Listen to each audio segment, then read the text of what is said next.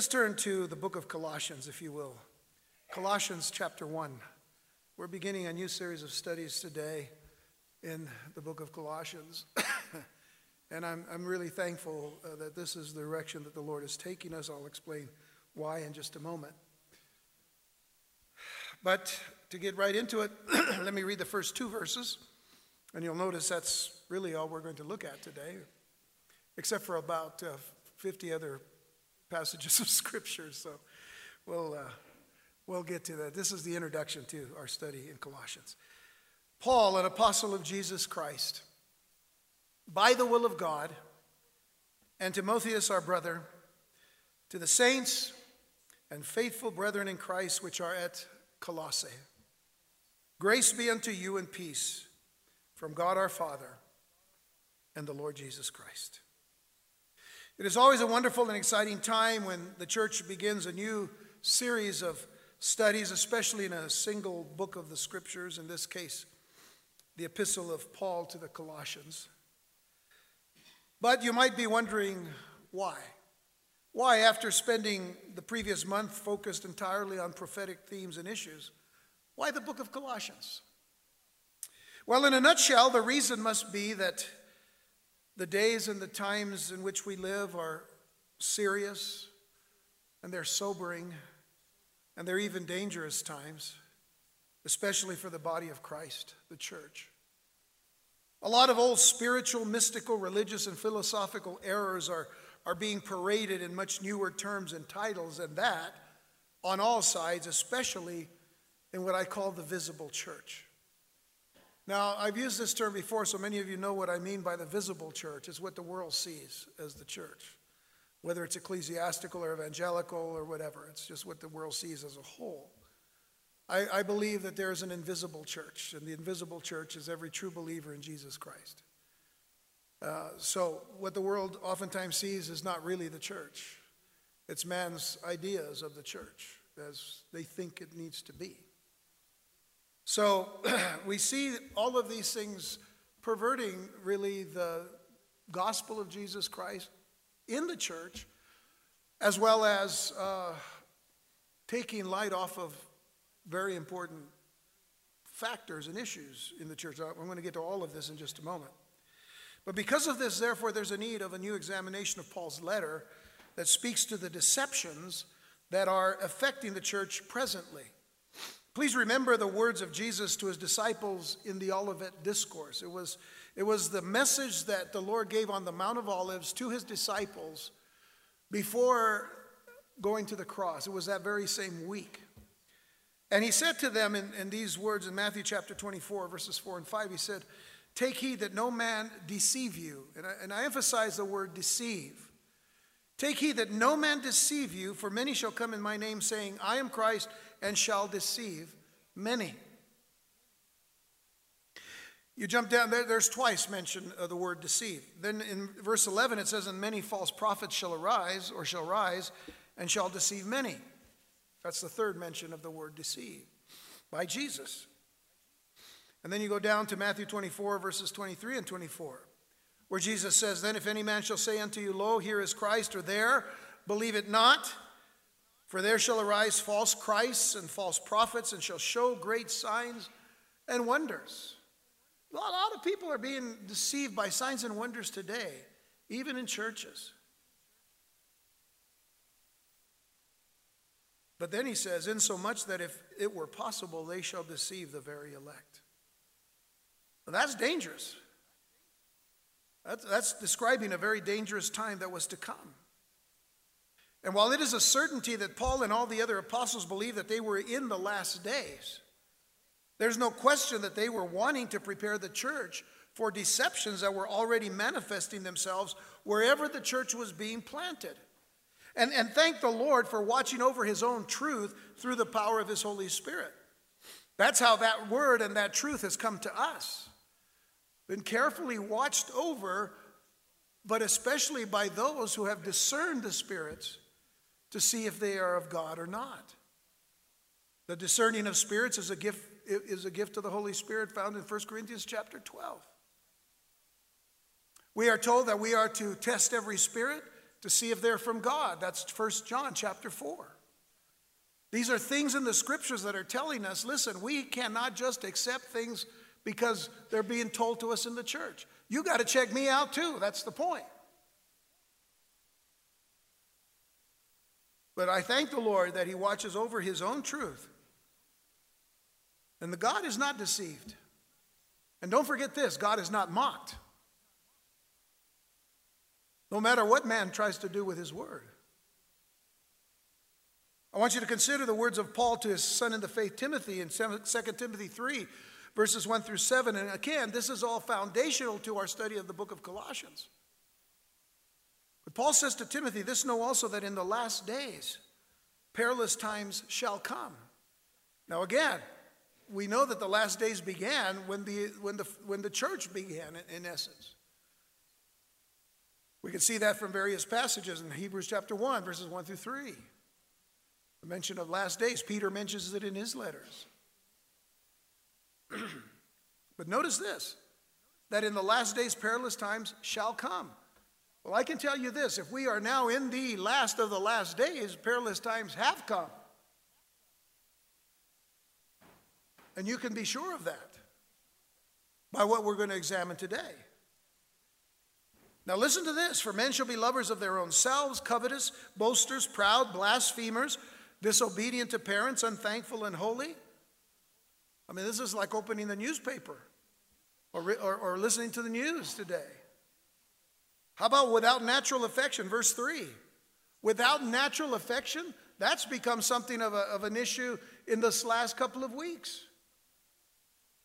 Where you have states promoting late-term abortions. And even the governor of Virginia, as I mentioned last week, even the governor of Virginia saying, listen, we can even actually have the mother give birth. We'll keep the child comfortable, but we're going to talk about whether she wants to keep it or not. Folks, where are the hearts of people today? We have a lot of people walking around with hearts, with no hearts at all. It's a vacuum. What has happened to this country? I mean, what has happened to this country? What's happened to the world? What is happening around us? Paul is describing this. Without natural affection, truce breakers, false accusers, incontinent, in other words, without any control, fierce, despisers of those that are good, traitors, heady, which means headstrong, high-minded, lovers of pleasures more than lovers of God. But notice this, verse 5, having a form of godliness. Take note. Having a form of godliness, but denying the power thereof. It's not about having a form of godliness, folks.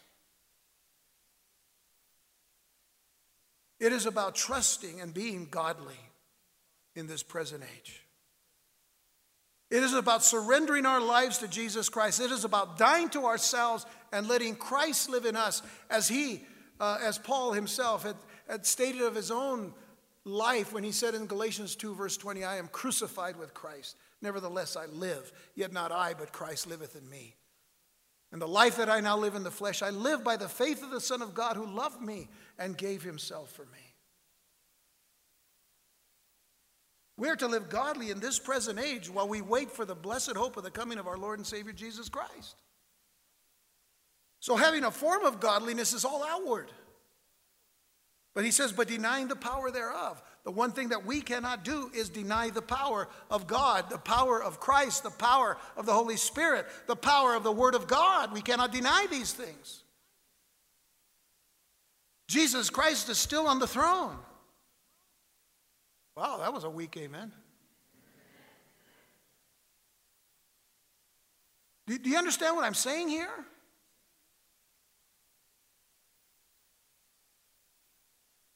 I was talking with someone about this today. We, in this room, are a minority. We are a minority because we believe the Word of God. Because we believe from Genesis to Revelation every word that is found in these scriptures. We believe them. We stand for them. We'll die for them. But that's crazy, isn't it, to some people? But not for us. Because the one that we serve is the one who died for us first. He died for us first. He chose us first. He loved us first. What are we to do? But to love him with the same heart. Having a form of godliness, but denying the power, from such turn away. For of this sort are they which creep into houses and lead captive silly women laden with sins. You ever seen The View?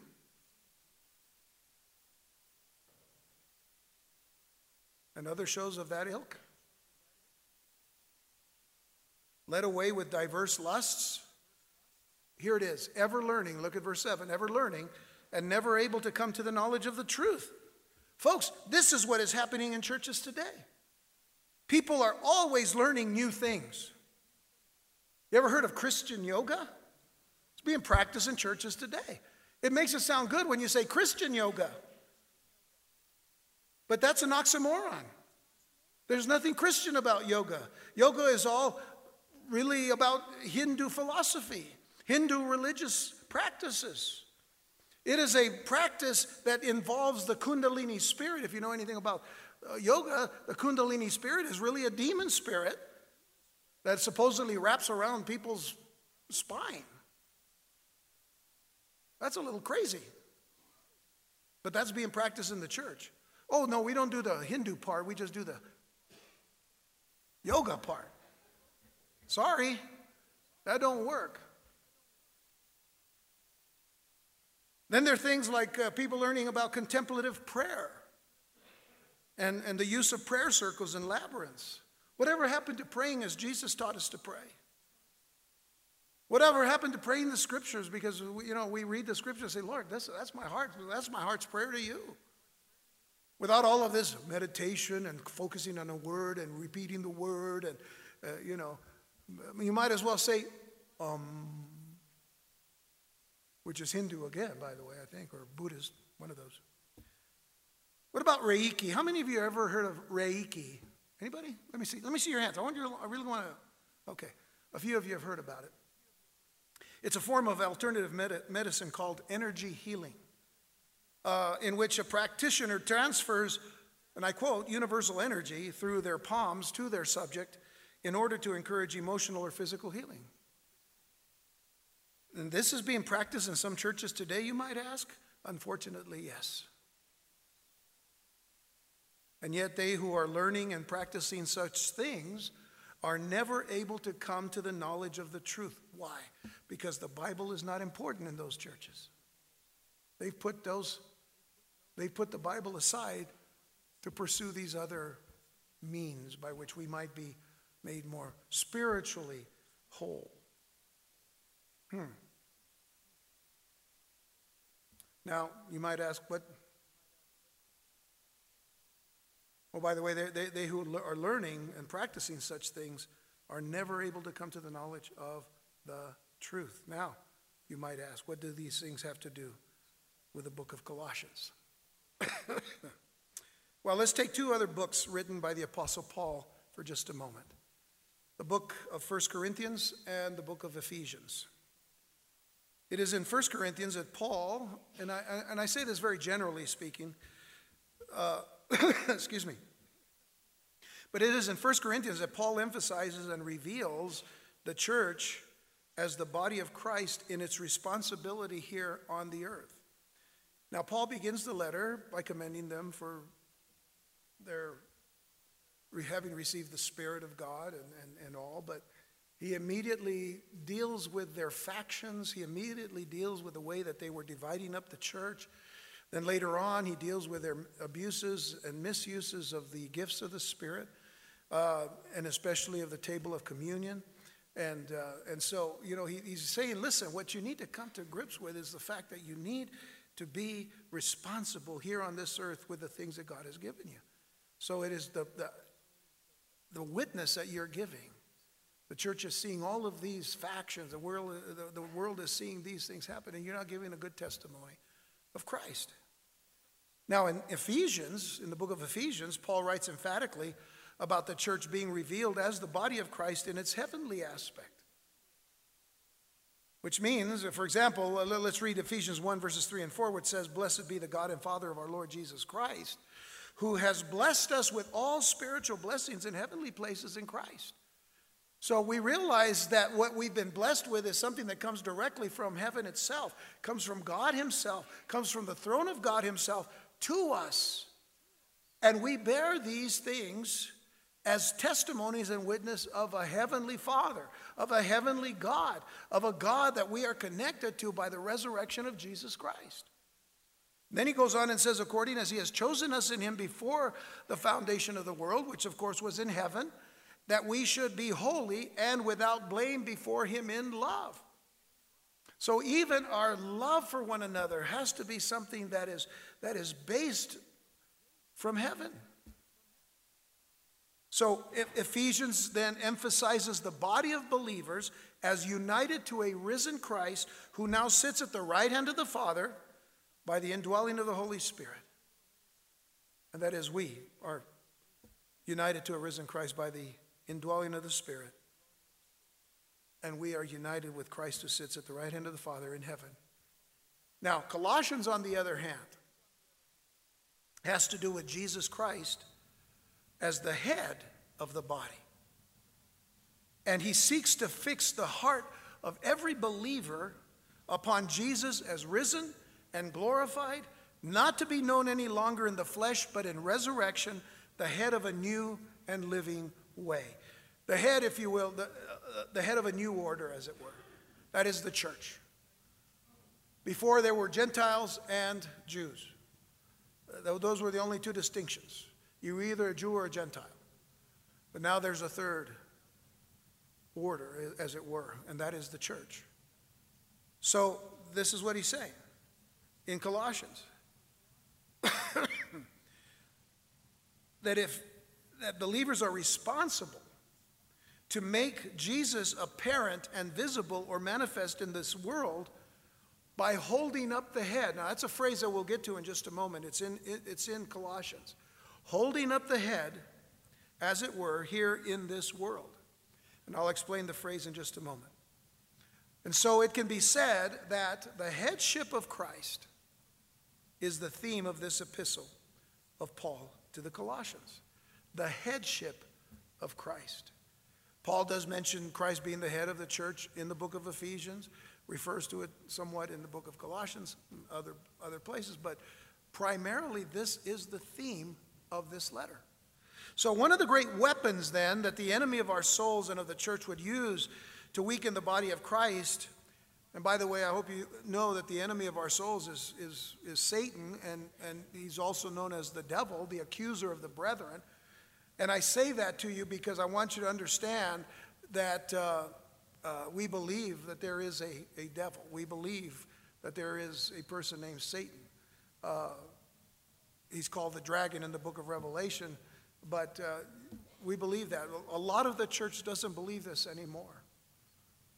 As a matter of fact, a lot of people in the church, in certain churches across the country today, and probably around the world as well, don't believe that there is hell any longer. There's no hell. It's like you could just erase hell because somebody wrote a book about it. Of course, they can't substantiate it from the scriptures because Jesus talked about hell more than he talked about heaven. Because he doesn't want anybody to go there. Do you all understand that? Okay, so I'm just trying to make sure that you're here. Are y'all here? Yeah, okay, praise the Lord. I'm looking at you. I'm not saying anything weird, I don't think. Not yet, pretty soon. But anyway, one of the great weapons that the enemy uses against our souls and against the church, it would be to weaken the body of Christ by mixing of various ideas, philosophies, mysticisms to weave into Christianity to form new systems that they could cunningly link with the name of Christ. So New Age movements today talk about the Christ spirit, you see. Or you could go into non-Christian cults like the Mormon Church. The Mormon Church, by the way, is called the Church of Jesus Christ of Latter-day Saints. So there you see the name Jesus prominently displayed in their name. But the Jesus of the Mormon Church is not the Jesus of the Bible. Now, we've made that clear in a lot of teachings over the many years that we've been here. But the point has to be that these non-Christian cults connect to Jesus some way. Jehovah's Witnesses, they believe in a Jesus who's not God, but a little God. And yet that's a contradiction to their own theology that says there's only one God.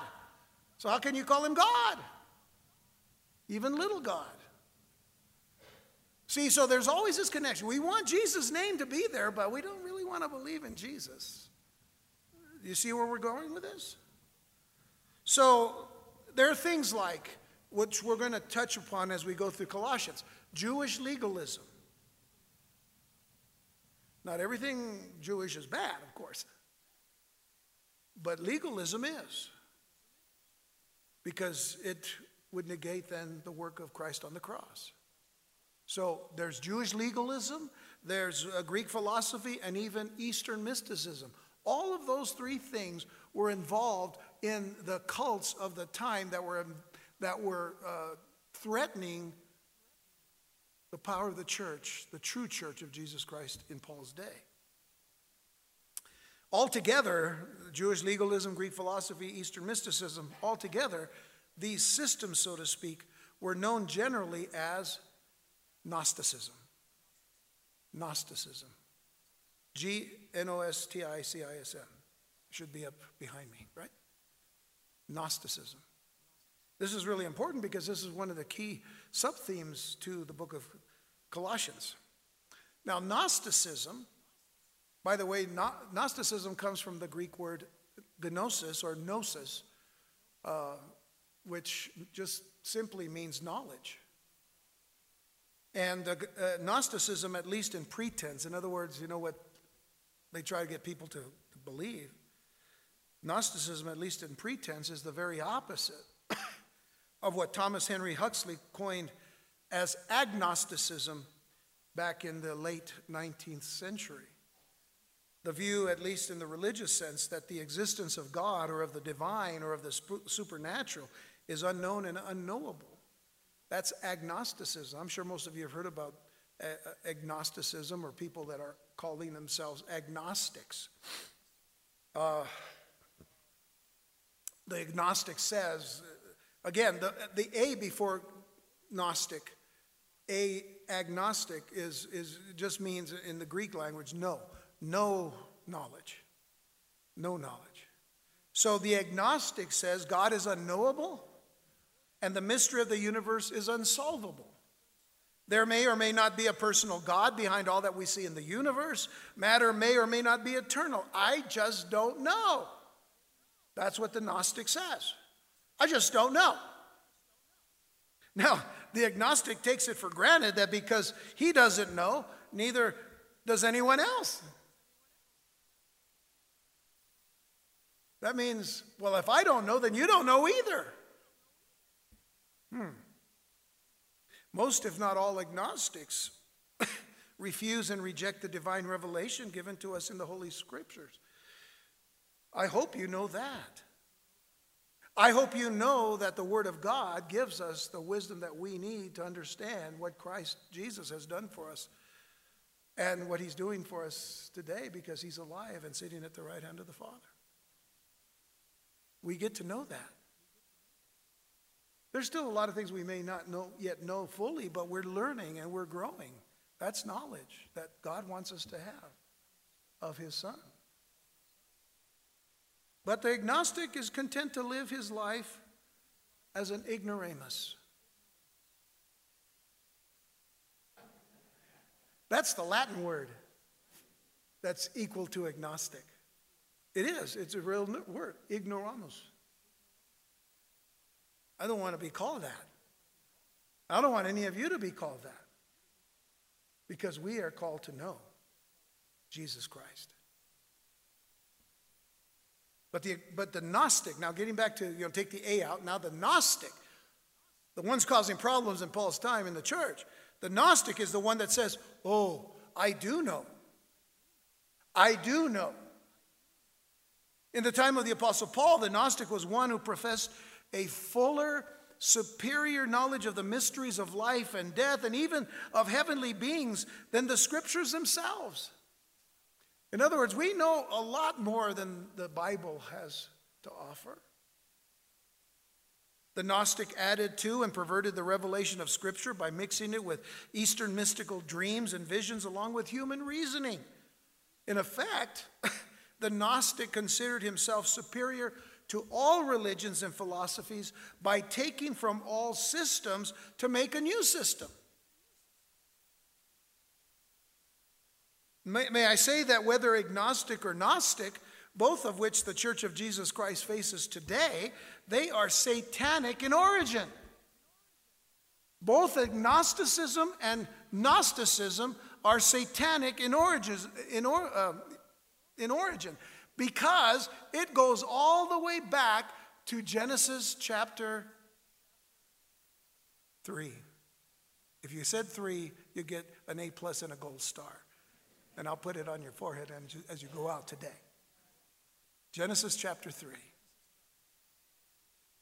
where the serpent, who was the devil, tempted Eve, where he questioned God, where he said, did God really say what he said about the fruit of the tree of the knowledge of good and evil? Did he really say that? God didn't really say that. He just didn't want you to become like him. You see, what we call the New Age movement today is a really old lie because it began right there. That's where Gnosticism began. You can be like God, and you can know just like him. That's what he doesn't want. He doesn't want competition. And they took a bite of the fruit. And at that very moment, they died. They died spiritually. Eventually, they would die physically.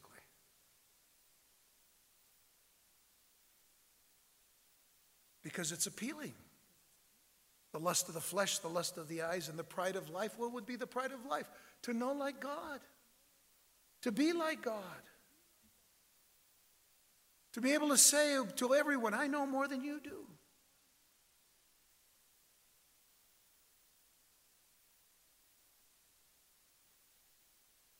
So agnosticism and Gnosticism are satanic in origin, organized and planned by the enemy himself for one purpose. One purpose. And that is to dim or to really hide the glory of the head of the body, the church. To hide the glory of the head. The brightness of the glory of Christ. To hide it all. To say that it isn't important. It doesn't matter. Because you can be God. It is to hide the shining face of our Lord and Savior Jesus Christ.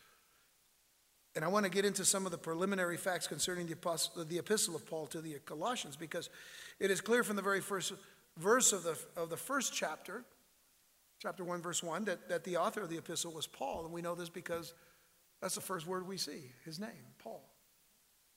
Paul, an apostle of Jesus Christ by the will of God. Now here's the problem. This was the standard greeting in letters that were sent to others, but you had to identify yourself because certainly there were other Pauls. Paul, an apostle of Jesus Christ by the will of God, and Timotheus, our brother. Oh, I think I know which Paul this is. This is the Paul that has as a son in the faith a man named Timothy. So, while his authorship is disputed by some commentators, the majority still hold to the fact that Paul, who was formerly Saul of Tarsus, that he was indeed the author of this letter. But the strongest argument for this can be seen in the similarities found between the letters to the Colossians, to a singular person named Philemon, and to the book of Ephesians.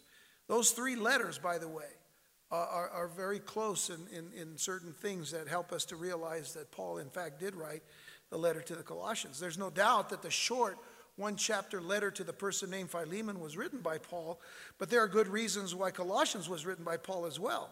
And one good reason is that Timothy, Paul's son in the faith, was his companion in both letters. Colossians 1 verse 1 again, Paul, an apostle of Jesus Christ by the will of God, and Timotheus, our brother. And then in Philemon, which is one chapter long, but it's verse 1, says, Paul, a prisoner of Jesus Christ, and Timothy, our brother. Unto Philemon, our dearly beloved and fellow laborer. Philemon knew Timothy and he knew Paul. So this was the connection that we know that if these names are mentioned, then it has to be Paul who's writing this letter. Second, Paul's companions mentioned in Philemon were also present at the writings of, or the writing of Colossians. We're not going to go to find them. There's various places. But there's Epaphras, there's Mark, Aristarchus, Demas, and Luke. They're mentioned in both of these letters by Paul. Thirdly, Paul was in prison when he wrote both letters. In fact, as we already read in Philemon 1, what Paul wrote, which he said, a prisoner of Christ. And then what Paul wrote in Colossians 4, verse 18, which is at the end of the letter, he says, remember my bonds. Remember my bonds. So, fourthly, Paul sent a message to the same man in both letters. The one who receives the letters is a man named Archippus. We see that in Colossians 4, verse 17, and Philemon, verse 2. So, both letters being written to the same person. One was to go to Philemon, the other was to go to all the churches. And then fifthly, Paul had Onesimus travel with Tychicus and taking the letter to the church of Colossae. Onesimus, by the way, was the slave and the subject of the letter to Philemon.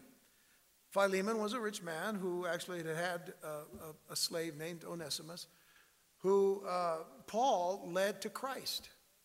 And Onesimus came to the Lord, and obviously he had done something terrible to Philemon, and Philemon hadn't forgiven him. And Paul is writing to Philemon to say, listen, Onesimus is now a believer, which means Onesimus is your brother. He's your brother, and so you need to forgive him. And now receive him as well. So it's a beautiful little letter, a very personal letter.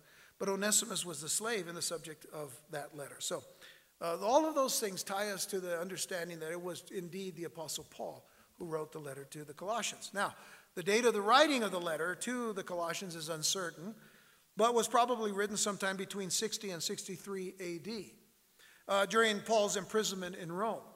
So with that in mind, it shouldn't be hard to figure that if it was from prison, that would have probably been during that time. The purpose of the epistle, is already stated to some degree, was to combat an extremely dangerous and threatening heresy that was arising in the church in Colossae and possibly spreading to other churches. I'll talk more about Colossae next week as we're coming back, really, get started on the letter next time. But the essential basis, the essential basis of the various forms of Gnosticism that was creeping into the churches was the denial of the true transcendent creator God of the universe. It was the denial of the true God of the universe, the true creator God of the universe. In other words, they're denying that Jesus was the creator. And then they denied the transcendent creator God of the universe. They denied that God was above his creation. That's what transcendent means. He's transcending his creation. He's above all of his creation. He's not in his creation. There are those who would say that, God is in everything. He's in the trees and in the flowers and in the rocks and in this and that. He's in the chairs you're sitting on and the clothes you're wearing. God is in everything. It's kind of a weird philosophy. Well, we'll see how weird it is later when we talk about it. But that's what they think, that there's this pantheism, God in things, or panentheism, God in all things, So we'll talk more about those things. But they're denying Jesus as the true creator and transcendent over and above all of his creation. So this is the reason why we have this great Christological passage in all of Scripture right here in Colossians. Christological means it is a focus of completely and entirely upon Jesus Christ. Our whole study is on the very fact that Jesus Christ is who he said he was and is who he says he is. And here in Colossians 1, verses 16 through 20, Paul says, "For by him," speaking of Jesus, "were all things created." That's pretty clear. As a matter of fact, John in his gospel began that very same way. In the beginning was the Word, and the Word was with God, and the Word was God. And then he goes on to talk about the fact that all things were created by him and for him. And in him all things consist. Well, in essence, that's what Paul says here, as we'll see in just a moment. "For by him were all things created that are in heaven and that are on earth, visible and invisible, whether they be thrones or dominions or principalities or powers." Jesus created all these things. All things are created by him and for him, and he is before all things, and by him all things consist. All things are held together by Jesus. Now that's power, right? That's the power we were talking about earlier, that some people are denying today. So then look at verse 18, "And he is the head of the body of the church." He is the head. That's the theme of this letter. Jesus is the head of the body of the church, who is the beginning, the firstborn from the dead. If you were here around Christmas time, I did a study on this particular passage of Jesus being the firstborn from the dead. Not that he was born like we were born, in the sense that, he was a firstborn of creation, as if to say that he was a created being, because that is not what Paul is meaning here. And of course, we'll get to it when we get back to this passage. But all the more to understand the next phrase is that in all things he might have the preeminence. He is the prototype, in other words. That's what firstborn means.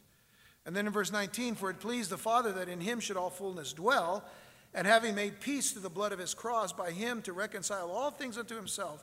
By him, I say, whether they be things in heaven or things in earth or things in heaven."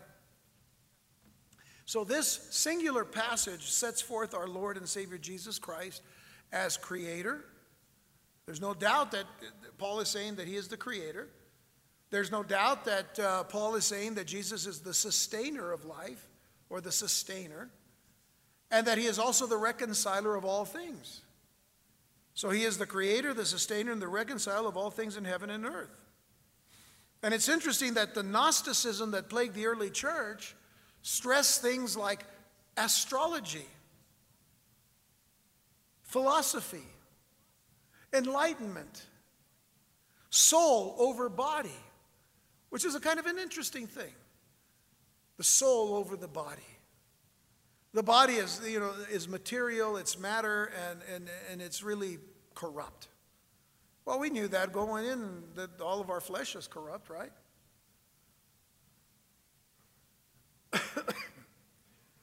The fact of the matter is, when you think about these philosophies that say that the soul is over the body, they are so incomplete in what God has said about us.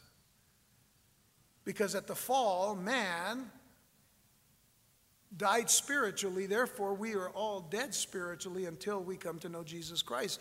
And in coming to know Christ, we become alive again, spiritually. Paul mentions the dividing asunder of the soul and the spirit in the book of Hebrews, chapter 4. So the soul is that area where we have our mental and understanding, our capacities. That's not good enough on this earth, like these religions or these philosophies were saying, because it was empty without the spiritual part. But once we became alive again in the Spirit, read Ephesians chapter 2. He's made us alive by Christ, and we're saved by grace through faith, and that not of ourselves, it is the gift of God, not of works, lest any man should boast. So the fact is that is what these religions are pushing, or religious philosophies are pushing today, the New Age movement, soul over body. But it's not enough, you see, from the standpoint of the Scriptures. We have to be alive spiritually. And that's what connects us to Jesus Christ. But they also do something else. They encourage ritual and tradition, not unlike the emerging church and the emergent church of today. And of course, there are those liturgies or liturgical churches or ecumenical churches, that consider that it's so important to follow certain rites, ceremonies, rituals, to feel that you are accomplishing something spiritually before God. But the scriptures never teach that. It never teaches that, as we'll see in just a moment here in a passage from Colossians. It also stressed other mediators between God and man. For example, spirits and angels. The Gnosticism of Paul's time emphasized a lot of angelic activity, a lot of spiritual activity. Well, what are those? Those are fallen angels. Those are demon spirits. That's what's being involved in some of the theosophies, theosophical philosophies of today. They go all the way back for 100 to 100 years that have been polluting the Church of Jesus Christ. Folks, the Bible says one thing. It says that there is one mediator between God and man, the man Christ Jesus. That's it. One mediator between God and man, the man Christ Jesus. So, there's nobody else, and not even, we're going to talk about saints next week because of verse 2, to the saints and faithful brethren. The saints are not praying for us. If we understand the Word of God right, saints do not pray for us.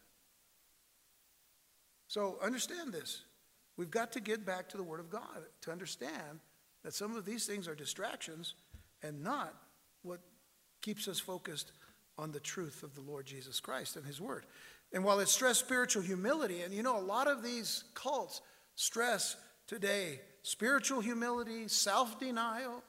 They don't want to wear the clothes of the world, so they wear their own kind of thing, this is seen throughout the world.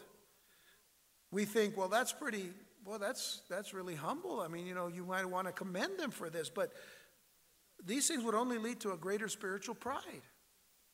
It would only lead to snobbishness or snobbery and eventually false humility. And you say, really, how do you know that? Very simply, you go to Matthew chapter 23. And you listen to what Jesus said to the scribes and Pharisees. He says, woe unto you, scribes and Pharisees, hypocrites. Woe unto you. On the outside, I'm paraphrasing here, but on the outside, you dress a certain way. You have your phylacteries, the little boxes on your hands and arms and head that has the Word of God in it, and you look really great, and the people commend you. They praise you for your piety, your piousness, as it were. He says, but you're dead. You're full of dead men's bones. You're a whitewashed tomb. That's what those things lead to.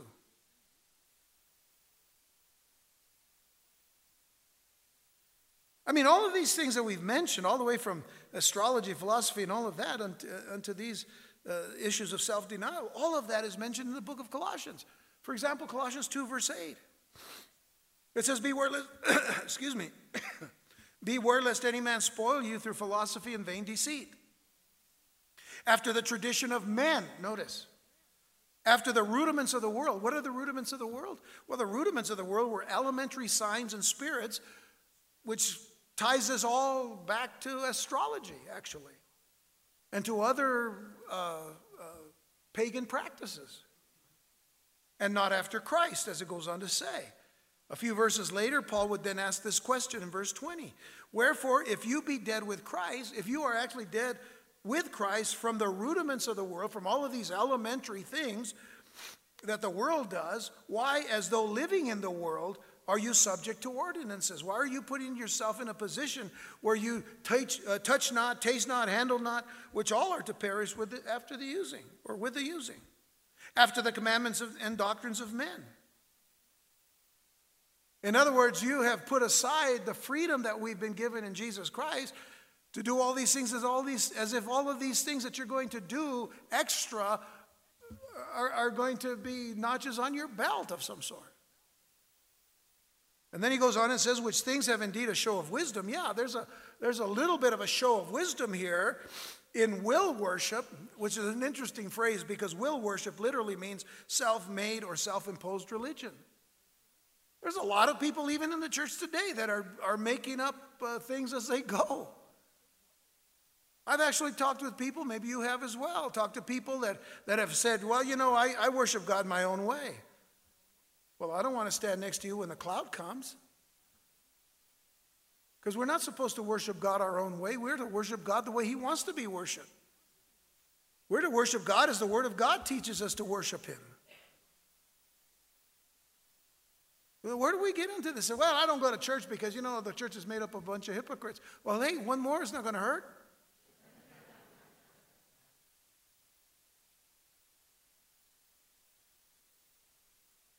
We're all sinners. Have you found that out? We're all sinners. But some of us are saved by grace through faith. And that not of ourselves. It is the gift of God, not of works, lest any man should boast. The only thing I've got to boast in is the cross of Jesus Christ, because that's where I needed to be. That's where I needed to be. And then notice the next word, humility. And humility. There's a show of wisdom in will worship and humility. And the neglecting of the body. But notice this, not in any honor to the satisfying of the flesh. Let me just clarify what that means. It means, in other words, there's no value in curbing fleshly indulgences. As if you think that by the curbing of those indulgences, you're going to be, you know, more spiritual than other people. If you go before this passage in verse 16, just go back up a little bit to verse 16. It says, let no man therefore judge you in meat or in drink or in respect of a holy day or of the new moon or of the Sabbath days. Oh, you know what that is? Jewish legalism.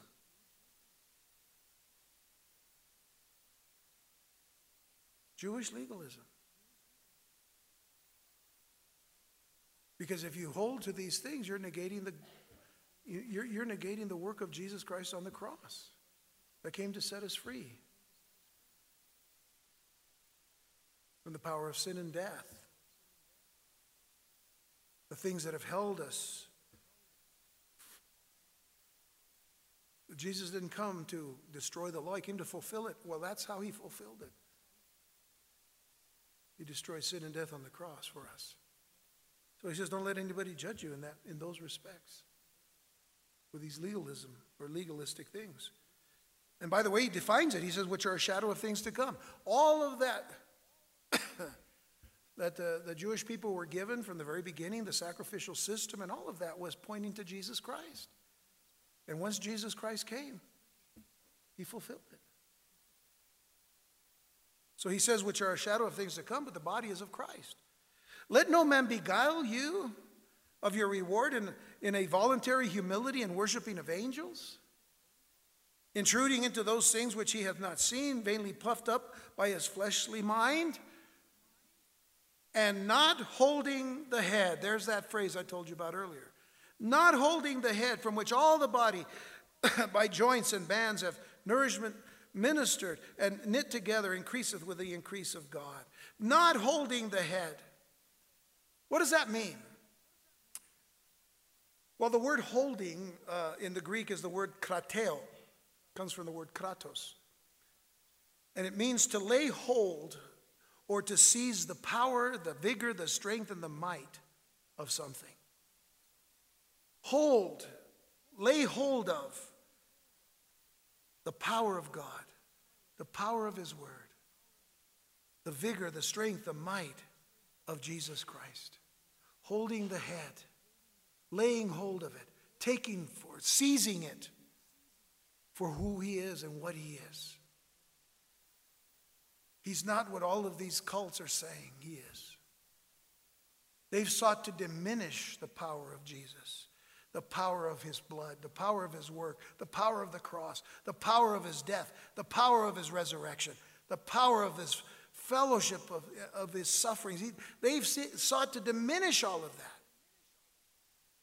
We are to lay hold and seize the very power of God in Christ. That's what that means. That is holding the head above all things.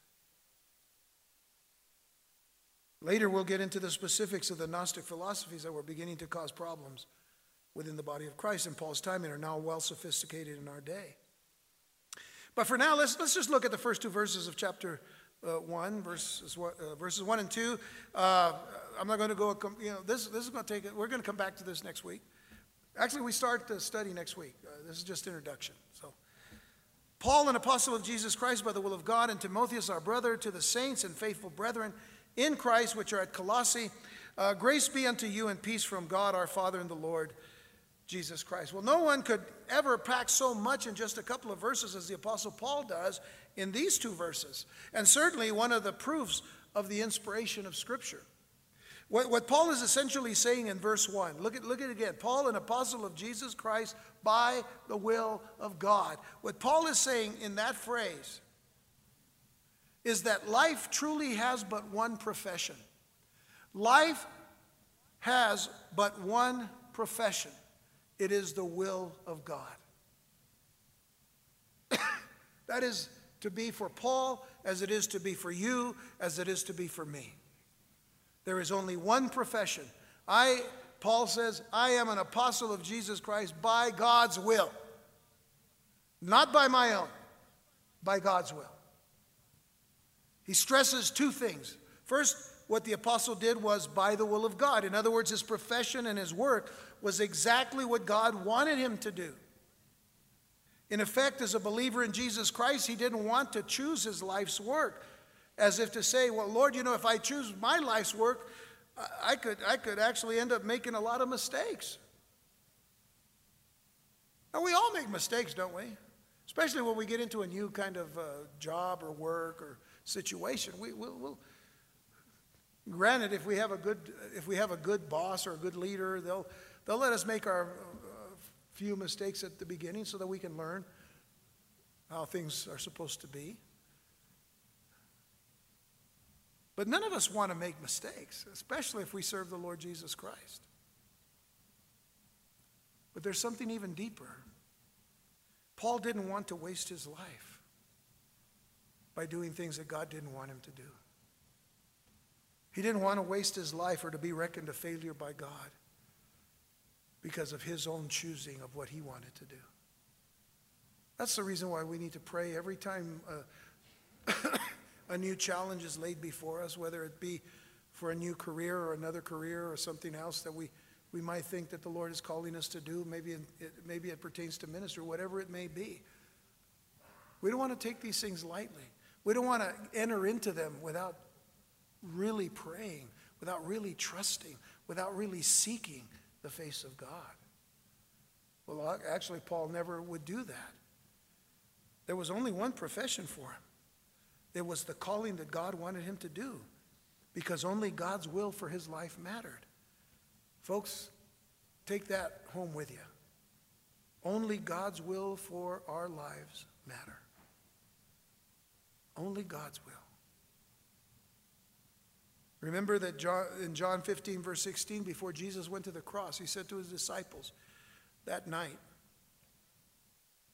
he said, you have not chosen me, but I have chosen you and ordained you that you should go and bring forth fruit, and that your fruit should remain, that whatsoever you shall ask of the Father in my name, he may give it to you, or that he may give it you. You haven't chosen me. I chose you. And if God chooses us, then he knows exactly what he wants us to do. And for the most part, we are all today where God wants us to be. Not one of you in this room is here by accident. You're here because God wanted you here. Not because of me. No, because of him. Because of him. What we leave with, I hope and pray, is from him to you. In Hebrews 13, verse 21, Paul says that God would make you perfect in every good will to do his will. make you perfect in every good work to do his will, working in you that which is well-pleasing in his sight, through Jesus Christ, to whom be glory forever and ever. Amen.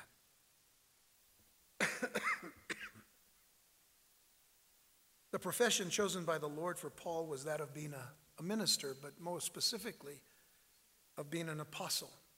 Apostolos in the Greek is a word that means a person who is especially sent to go among men as an ambassador or a messenger, one that is sent by God, the messenger of God. And by the way, listen carefully. A messenger sent of God, or a messenger of God with no rights to proclaim his own message or thoughts. No rights to proclaim his own message or thoughts, nor the message of or thoughts of others. I think we've been duped a little bit in the 20th and 21st centuries, where we've been given really this whole Christian publisher, Christian publishing ministry type thing, where all kinds of books are published, all kinds of books are out there. There are sets of books, and we're moved to go buy this book or that book and quote from this author or that author. We got to check those things out just as much as we have to check out a message from the pulpit. But I can tell you this, some people are being deceived by things that are being written and buying books for even Christian bookstores without checking things out. And then they go around and say, well, so-and-so said this, or Pastor so-and-so said that. Yeah, but do you see it in God's Word? Is it in the Word of God? This is why we do what we do week in and week out. From Genesis to Revelation, we study the Word of God because that is the truth. So Paul would write of this calling in 2 Corinthians 4, verses 1 and 2, and he says, therefore, seeing we have this ministry, as we have received mercy, we faint not, but have renounced the hidden things of dishonesty, not walking in craftiness, nor handling the word of God deceitfully, but by manifestation of the truth, commending ourselves to every man's conscience in the sight of God. What I say to you today is the same thing. I have to stand before God. I have to stand before God for what I'm telling you today. And yeah, there'll be people that are offended by things that I've said. I know in the first service, I decided I didn't want to, well, I didn't decide. I think God just said, hey, ooh. But I think it needed to be said. Something I said. I'm not going to say it to you. I don't think it needs to be said here. But it was just something that needed to be said, and I know that it would offend some people. But see, at that point, I don't care. Because I have to be faithful to what God says is in his word. Okay, so commending ourselves to every man's conscience in the sight of God. I stand before him. I don't stand before you. I stand before him. But I want you to listen. And I want you also to judge. This is being a good Berean, being a one who listens and makes sure that what we're saying is right out of the word of God. Ephesians 3, verse 7, Paul says, whereof I was made a minister according to the gift of the grace of God, given unto me by the effectual working of his power. See, it comes from the Lord. We don't make ourselves ministers. How God does that, going into the 20th, 21st century, because I do come from that ancient 20th century, I hate to say, where there were no cell phones and, all of those things in life. But it's according to his power. I'm not going to argue with it because I don't want to argue with him. Why? He's God and I'm not. So as the life of a believer has but one profession, which is the will of God, so life has but one essential relationship. That is on the earth. I'm not dealing with the relationship we're to have with our Father. That's a very special one. I'm talking about the relationship that Paul mentions in verse 1. He says, Paul, an apostle of Jesus Christ by the will of God, and Timotheus, our brother. It is brotherhood. The apostle mentions Timothy, a young disciple of his who had joined Paul to learn all he could about the ministry and to serve alongside his mentor. But take note that the relationship mentioned by Paul was not that of a student or a disciple. It was not even that of a fellow minister or preacher. He doesn't say, and Timothy, our fellow preacher, or our student. No, he says, our brother in Christ. Notice that Paul also calls the Colossians brothers in verse 2, faithful brethren. And of course, we're going to come back to that next time. But let me read it to you. To the saints and faithful brethren in Christ, which are at Colossae, grace be unto you, and peace from God our Father and the Lord Jesus Christ. This is a very standard greeting by Paul in many of his letters, but it's rich in meaning and understanding. So it is here where we'd like to begin next time, simply because there's so much to say about saints and faithful brethren, and we'll talk about that next time. But as for being brethren in Christ, let me conclude by adding these verses of Paul. Please listen to these, because we need to start establishing the kind of brotherhood that God wants us to have in the church. It certainly has to be based upon truth. But listen to what Paul says. He says, so we being many are one body in Christ, and every one members one of another. We are to serve and support each other. We're to pray for one another. We're to love one another. Verse 10, be kindly affectioned one to another with brotherly love, in honor preferring one another. And lastly, Paul said in 1 Thessalonians 4, verses 9 and 10, but as touching brotherly love, you need not that I write unto you, for you yourselves are taught of God to love one another. That is one of the most precious statements that Paul has ever made. He says, you don't have need for us to write unto you about brotherly love, because you yourselves are taught of God to love one another. The crux of the matter is, are you learning from God to love one another? And then verse 10 says, and indeed you do it toward all the brethren which are in all Macedonia, but we beseech you, brethren, that you increase more and more. Don't let your love go stale. Continue to love as you grow in Christ. Continue to let your love be built up in maturity and in trust and in faith in Jesus Christ. So, brotherly love, important, because we need strength to deal with all of the attacks of the enemy together. If we are by ourselves, we could be duped, we could become bitter, or we can leave completely the place of safety that is in Christ.